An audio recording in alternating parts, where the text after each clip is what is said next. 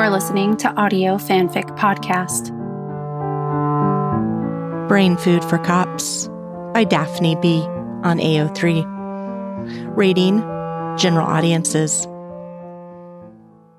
Rita sat at her desk, staring intently at the computer screen. She really preferred to read case reports in hard copy, but the damn printer was on the fritz again, and, budgets being what they were, she was expecting it to come back online sometime in the next decade, or two. In the meantime, she had 2 autopsy reports to compare to 3 older files sitting on her desk. These murders weren't going to solve themselves. So here she was, scrolling back and forth, up and down, little pixels of information blurring in front of her tired eyes. The autopsy findings didn't make sense, though. Rita knew Keisha was damn good at her job. So Rita was sure that the pieces that weren't falling together in these cases had to do with something she was missing, rather than a mistake the medical examiner had made. But what was she missing? It was driving Rita crazy. Chris breezed through the neon palm tree cutout doors to the squad room, smiling at a few of his coworkers on his way in.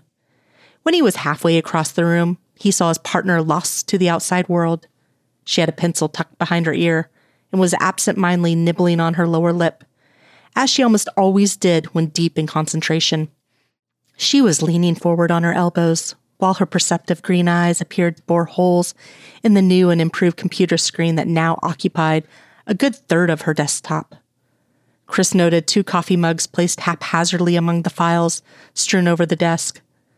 This was a sure sign to Chris that Rita had let the coffee in both go ice cold without bothering to finish the contents of either, and that she'd been sitting there puzzling over their 2 most recent dead bodies for the better part of the last 3 hours that he had been out going over trial prep with Donovan. Chris slowed his pace but kept his eyes fixed on Rita as he made his way towards her. His desk faced hers and was directly in front of him now. But instead of heading to his chair, he veered slightly to the right as he kept inching closer to Rita, willing her to sense him staring at her, sneaking up on her. She paid no attention to her surroundings and was oblivious to the man she regularly referred to as her best friend, as he was standing now just inches from her desk.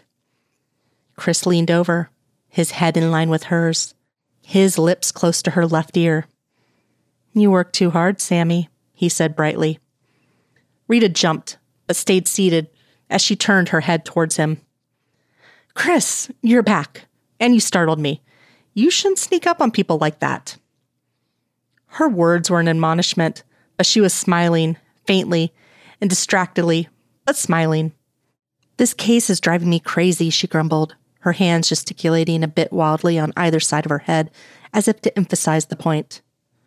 "I know there's a connection. Everything at all 5 of the crime scenes points to a connection, but the differences in the stab wounds and the serrations of the knives just don't make sense. There's got to be something I'm missing. What am I missing?"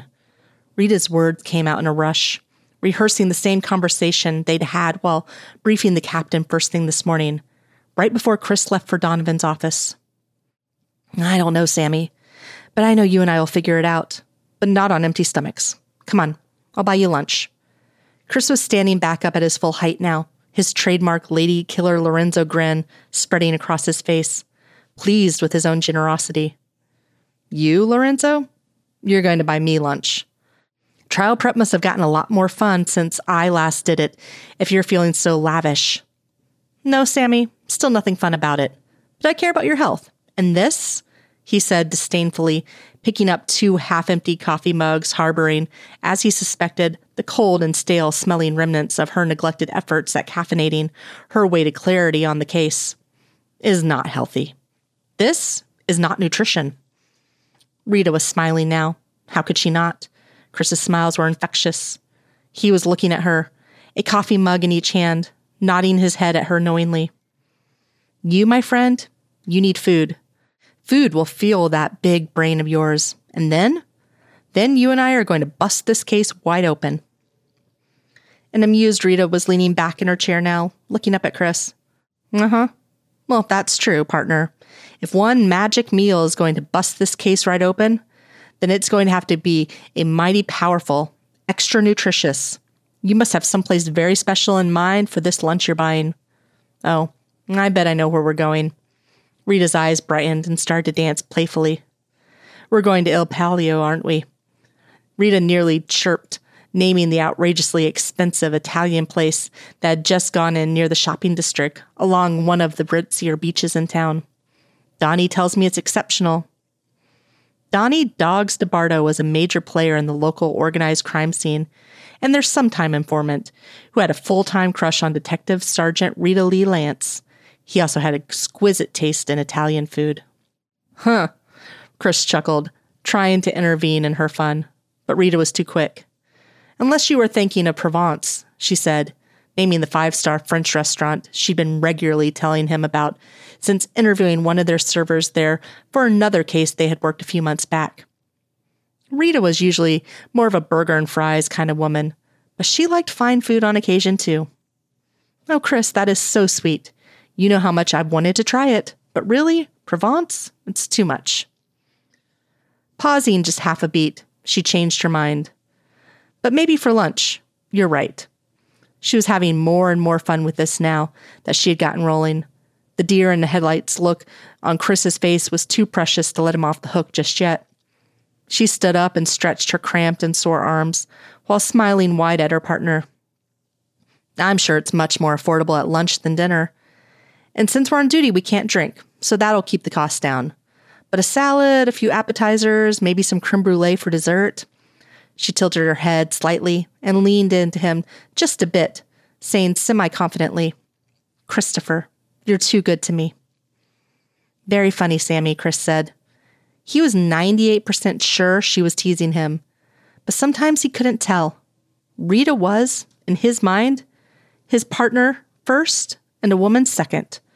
And while he almost always felt like they understood each other so well, they could complete each other's sentences. She was still a woman. He understood Rita, his partner and best friend, but women? He was pretty sure he didn't understand women. He was also a cop, a civil servant living on a city employee wage. And while he'd move heaven and earth for this particular woman, he could not and would not spend 2 weeks' salary on lunch, especially since he already had his credit card denied enough times, went out to dinner with Jillian, to know he had no intention of feeling that particular embarrassment again. So before this got any further out of hand, he put the coffee mugs back down on her desk, turned around so he was standing beside this beautiful woman partner of his, put his arm around her and said, Sammy, you know what kind of brain food solves murder cases? Rules, chili dogs, and fries. That, my friend, is cop brain food.